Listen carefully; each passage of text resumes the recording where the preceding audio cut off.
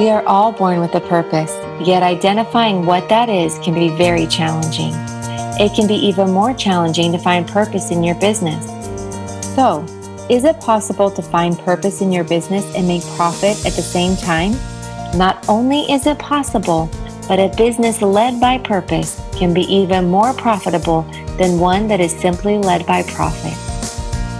Join Robert Fukui as he explores how to be purpose-led and profitable while making a positive impact in your community.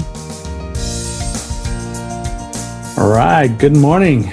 This is Robert Fukui, your host of the Purpose and Profitability Podcast, where we believe that having a profitable, purpose-led business can lead to community transformation. Oh, welcome back once again. This is our second episode as we're kicking off our second year of the Purpose and Profitability Podcast. And welcome back, Eric Yoon. Again, after about a 6-week break. I think we've been apart for about 6 weeks. I miss you, brother. Yeah, I know. It's been a while. I can see you, Robert. Having no one to do on Monday mornings, huh? How you been, Eric? Been really good. Yeah. What's been going on the last 6 weeks? Going good. The Dodgers going back to the World Series. There you go. Yeah. It's not. I'm not like a huge fan or anything, but it's just always been my team ever since I was a kid. When I was a kid, we watched like every game. Like we watched a bunch of games, and then so it's like now that they're coming back, it's like all right, I'll go for them again. Kind of like bandwagoning, but not bandwagoning. I think like nostalgia is like just as good of a reason to go for a team as like knowing like everyone on the team. So yeah. But I was excited to see them win though. Yeah, so back in the World Series. Cool. So that's cool. It's always good for LA, as long as if they win the World Series, hopefully the fans don't burn down cars and tires and buildings and stuff. I know. Seems the way LA folks celebrate. Hey, anyway, it's good to have you back. And as I was thinking through, even on my 4-week break, about how to kick off the second year, I thought, well, I might also go to how we started, and also based on the namesake of this podcast, which is purpose and profitability. I mean, then the first word being purpose, and so really going back to, I guess, the basics of this this program about what is purpose, how does purpose help your business, and so today's title is about purpose drives profits. Operating your business in a way that makes a positive impact in ways beyond just making a profit has really been gaining momentum over the last couple of years, specifically really this last 10 years. And Tom's Shoes, for example, they started about 12 years ago. That's probably one of the original social entrepreneurship companies that publicly displayed how business can make money and do good at the same time. So that's what I consider being purpose-led, right? Making a profit, great, but leading by doing good for other people. And so, but there's still a lot of business out there that look at social entrepreneurship or purpose-led business as merely more of a marketing tool or a way of doing business that limits the profit potential of a business. But I feel that the leading by purpose can actually drive your profits. It doesn't actually limit or cap your profits like a lot of people think. So in this episode, that's what I want to discuss about, is really illustrate and that having a purpose-led business can actually drive bigger profits. So I'm really eager and excited to talk about this concept or this. And so I think the first thing for many people is to figure out, okay, what is being purpose-led and how do you figure that out for your business? And so the way I like to start is, or talk about it, is to start from the basics. It's just asking the person, how do you positively impact people? That's the start. How do you positively impact people? And from there, you'll have a bit of clarity on how you'll impact customers and other ways that your business impacts. So Eric, I'm going to start this first question to you. How do you positively impact people in general? Not about your business, but just in general. How do you feel that you have a positive impact on people? Yeah, I think one of the things I've learned to lead with, and just when I meet people and conversations and things like that, is kindness. And I think kindness is something that naturally, ever since I was a kid, that was just instilled in me, and it was just something that I led with. It was kindness, and I definitely that went through tests of me thinking is that weakness, or is that just me not wanting to confront and things like that. But then through just growing and being in different situations, I just learned the power of kindness, and I learned that that is a part of me, and that and so I think that's been really positively impacting people. It helps me in just when I have conversations for people to just feel just safe to be themselves. Like, and I hate like I try to just break through walls as fast as I can, in conversations and stuff. And so I just love getting to the heart, of someone. And sometimes it's kind of weird to just be like, hey, nice to meet you. So what's your heart? Like, what's your purpose? What do you want to do? But that's really what I love to learn about in people. So I think just trying to be kind to people, disarm them of like any walls that they don't need. That's a huge thing I try to lead with. And probably that, and one other thing would be just trying to include everyone. I didn't realize I do it until my wife says every time we're in like any kind of group or like at a wedding or whatever it is, I try to like include everyone at the table, and just get everyone involved and not have anyone feel left out. So I think those things just relationally are ways I positively impact people. Good. So do you ever hear? Do you ever get any comments from people, friends, or family about how you've impacted them personally? I'm trying to think. Sometimes they don't, Yeah. Okay. Yeah. I think, say it, but you do. Yeah. A lot of times people won't say it. Well, a lot of times I'm in leadership roles and a lot of things that I do. And I love when people say when I don't know, just things like when I've given them some kind of wisdom. Like yesterday, I used to be a youth pastor back in the day, and this girl that was a youth when I was a youth pastor, she was saying, and this was probably like 8 years ago, and she's like, I remember, you said this one thing and it really impacted me, and she was just sharing about it, and that just that I love when I can impart any kind of wisdom to someone and it has long-term effect on them. I really like that. That's good. So going back to the kindness, it sounds like you're very inquisitive. You want to learn authentically or truly want to learn about people. Yeah. So how does that help you in your business? I think it helps a lot, because in the world of business, I think a lot of times when you go right in to meet with someone, you already kind of have this wall up and kind of like, okay, I need to size them up. They're going to size me up. Mm-hmm. And I don't know, maybe not everyone's like that, but I think that's a good natural thing. And you got to dress nice and do all this stuff. Right. But I think with that, the kindness really disarms that stuff. And it's just trying to get to know their heart. I think instantly there's a trust that forms there. Mm-hmm. It's like, oh, they're not here for my money. They're here to, they want my business to succeed. Mm-hmm. And more than my business to succeed, because I think that's one level. It's like, I want your business to succeed, because if your business succeeds, my business succeeds. Right. But for me, that only can go so far. Mm-hmm. I really care about your heart being manifested and what's in your dreams to see it come to real life. And, through the designs and the media and things like that. And I think just if you're focused on that, they can pick up on it, and they know you're not just there just to make money. Yeah, and especially with the disarming, and for them, they feel a little willing to share. And for you as a marketer, and especially when you're helping them develop their brand and communicate their brand through the marketing, helps you understand the essence of the brand too, right? Mm-hmm. The heart of the owner, but also also the heart of the business, because the owner obviously is the heart and soul of the business. Right. So I think that disarmingness, leading with kindness, lets them open up, feel more trusting to share, and then you get a really better sense of who he is or who she or she is, and then what the business is all about. Yeah. So that's a great example.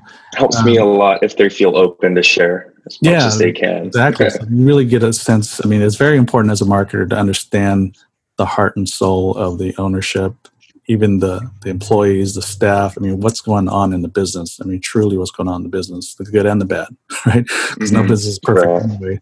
But getting to know what's going on that will help you be able to communicate, how do you market? Why should customers do business with them? Right. Mm-hmm.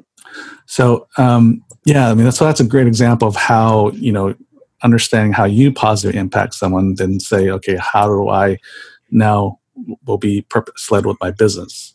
So just in the small snippet with you is just about how do you positively impact people? How do you even just encourage the business owner? Because a lot of times they're bringing you in because they want more business. They're trying to figure out ways to get more business. There's a lot of stress in business, just in doing business. But I think when you're just leading with kindness, so you're no longer just a vendor, but you're actually someone that can come alongside them and even encourage them through their business, right? Not just to try to do marketing, but actually encourage them through the process.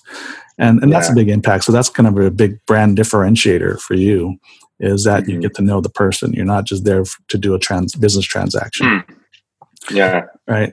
So, and for me, it's all about developing people. I've always been, whether it's showing by example or, teaching or whatever, that I'm always looking to develop the other person. I always want to see the other person do better. So I'm always willing to give, share my knowledge or whatever wisdom I have in whatever situation that can be. And so I even won an award in my last company I worked for was on developing people. And I didn't realize that's what I did until they recognized me nationally on that. But I reflected on my life. I guess I do that. And my wife said, yeah, you always do that. It's one of those telemarketers, and I think that's the IRS coming there. Nice. So anyways, just notice that that's kind of what I do in whatever situation it is. So even as I'm consulting with business, I'm not just developing strategies for them. I'm actually developing the person. Helping them. So because, you can develop a great marketing strategy all day long, but if they don't own it, if they don't really see it or grasp it, it's not really going to work. So it's really about getting the owner and the leadership to have more of a different mindset about their approach and how they do business, how they do marketing. And so it actually becomes part of them. It's not just a strategy that we're pushing down, but we really develop the strategy together. It's not like I just come up with something and say, here you go, this is how you're going to do it. But we come up with it together. But a lot of it is a little teaching, a little bit of counsel, a little bit of coaching. There's a lot of elements all wrapped into how we finally come up with this strategy. Because at the end of the day, whatever strategy we come up with, it is going to be a different paradigm for them, because it's just different. Right, we're gonna take what they're doing, but we're gonna shift it. We got to do something different. And anytime you're doing something different, it becomes uncomfortable. Yeah. I mean, even if they're coming up with it themselves, so they really have to understand it for themselves and really own it, so that they can move forward comfortably. Right, because it's just going to be different. The strategies they'll come up with are just going to be different. So I got to really develop them as a person, as opposed to just coming up with a strategy. How we positively impact people, and then how that translates into the business. So for everybody listening, the same process is, what do you do? How do you positively impact people on a day-to-day basis? And then how does that flow into the business? And then what you want to do is then look at, how do you want to do that? How do you want to positively impact your customers that we talked about? But also, if you have employees, how do you want to impact your employees? How do you want to positively impact your vendors, the people you do business with, even the community that you're in, and even the family, your very own family? How do you want to positively impact them? Because we can come up with these great strategies and these purpose statements and how we're going to do it in our business, but then we kind of sometimes forget our family. So we got to make sure we're also doing it holistically. It's not just how we do it in business, but also back home.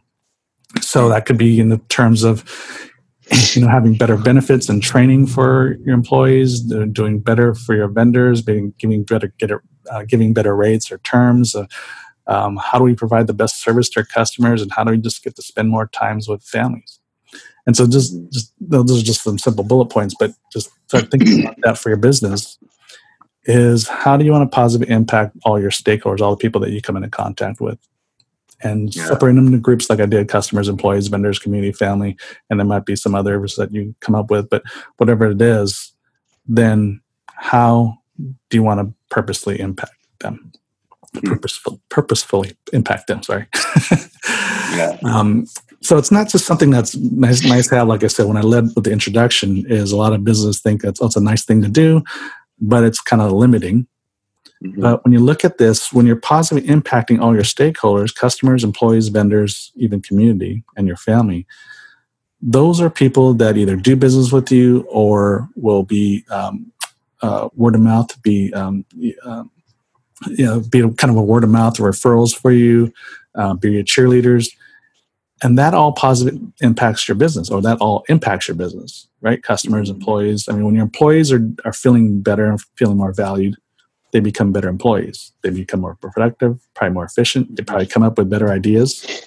Obviously, your customers, when you're doing right by them, they keep coming back. They're spending more money. Your vendors, when they're doing business, they're going to give you the best work, better service, and even quality products to your customers because your vendors are doing better by you as well.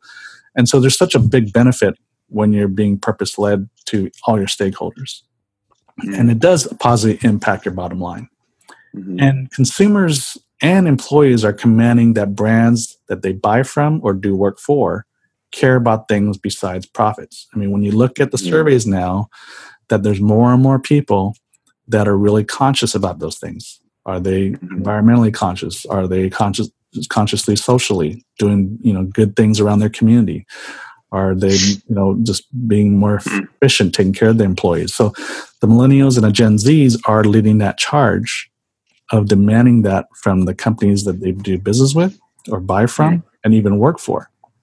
So you need to pay attention to that, because by 2025, this group of people will make up 75% of the global workforce, which in turn are also your number one consumers because they're active in the workforce, which means they usually have more discretionary income.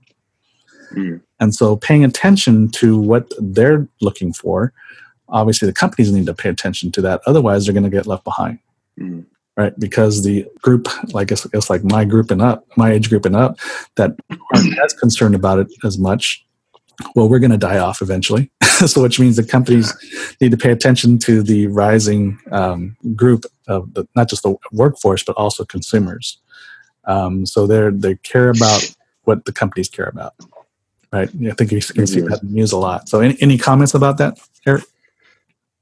Yeah, I think it's funny because, I think that's really good, obviously, that people are caring about all that stuff. But it's funny because also I kind of think it's like, in the media, there's so many of these, what people call justice warriors and things like that. So sometimes I'm just like, it's funny how our culture, we're at a place right now where if you're not like socially like conscious, like people are going to call you out on it.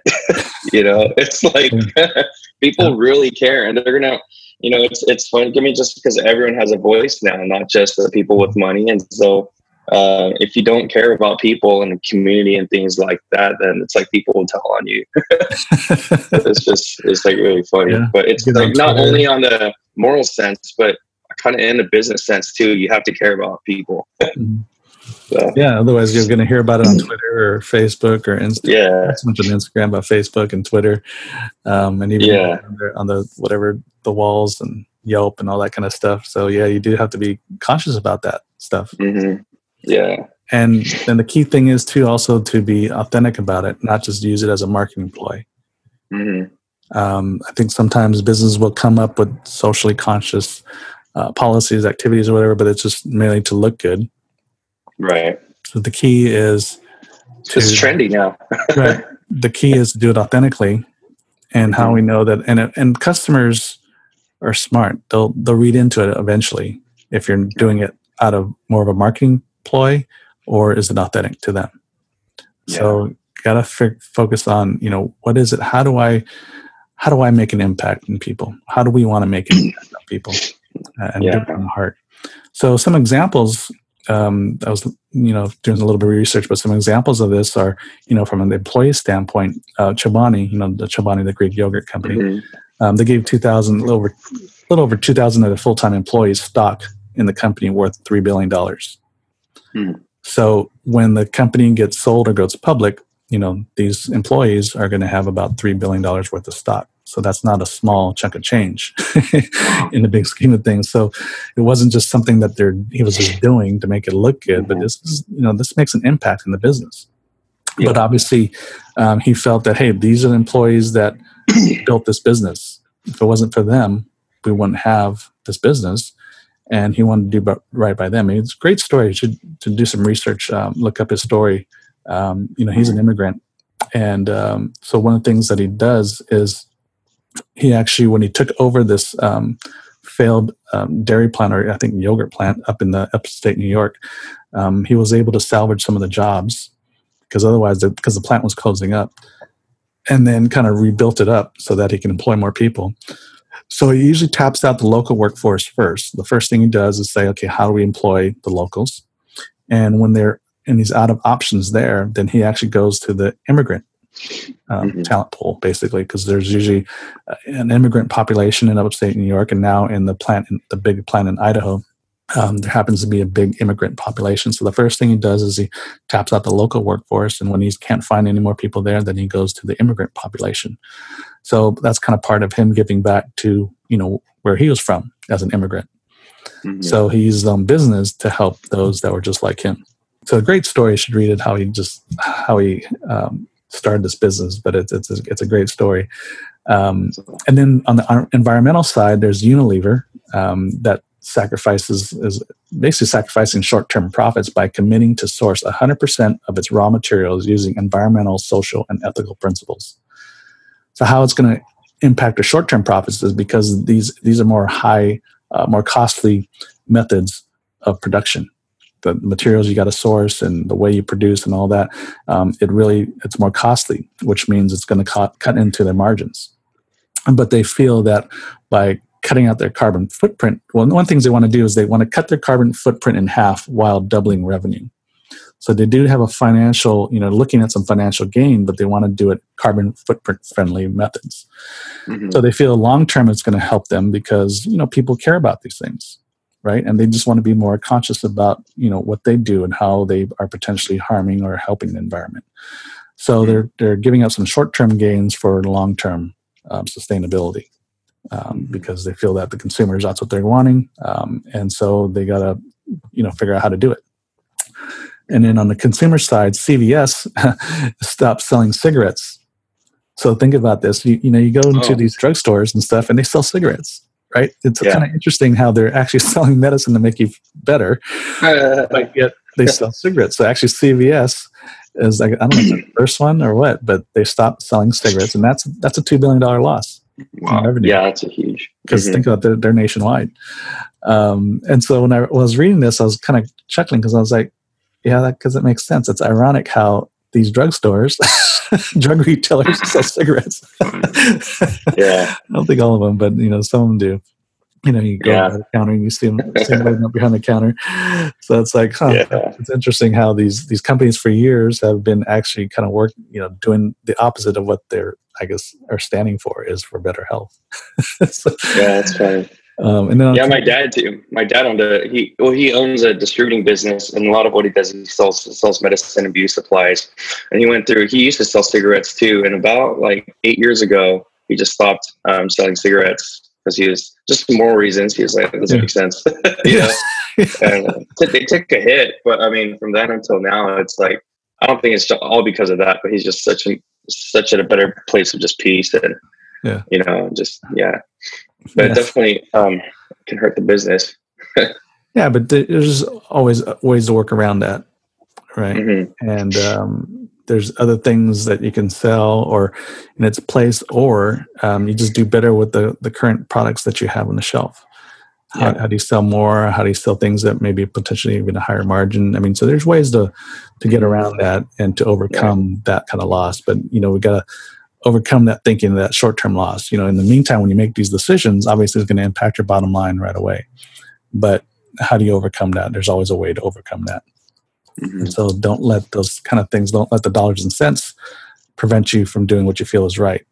Because when you do what you feel is right, one, the customers are going to appreciate it, right? Because there's going to be a lot of customers who go, hey, that totally makes sense. They shouldn't be selling cigarettes. And you feel more inclined to want to do business with them because they're doing the right thing.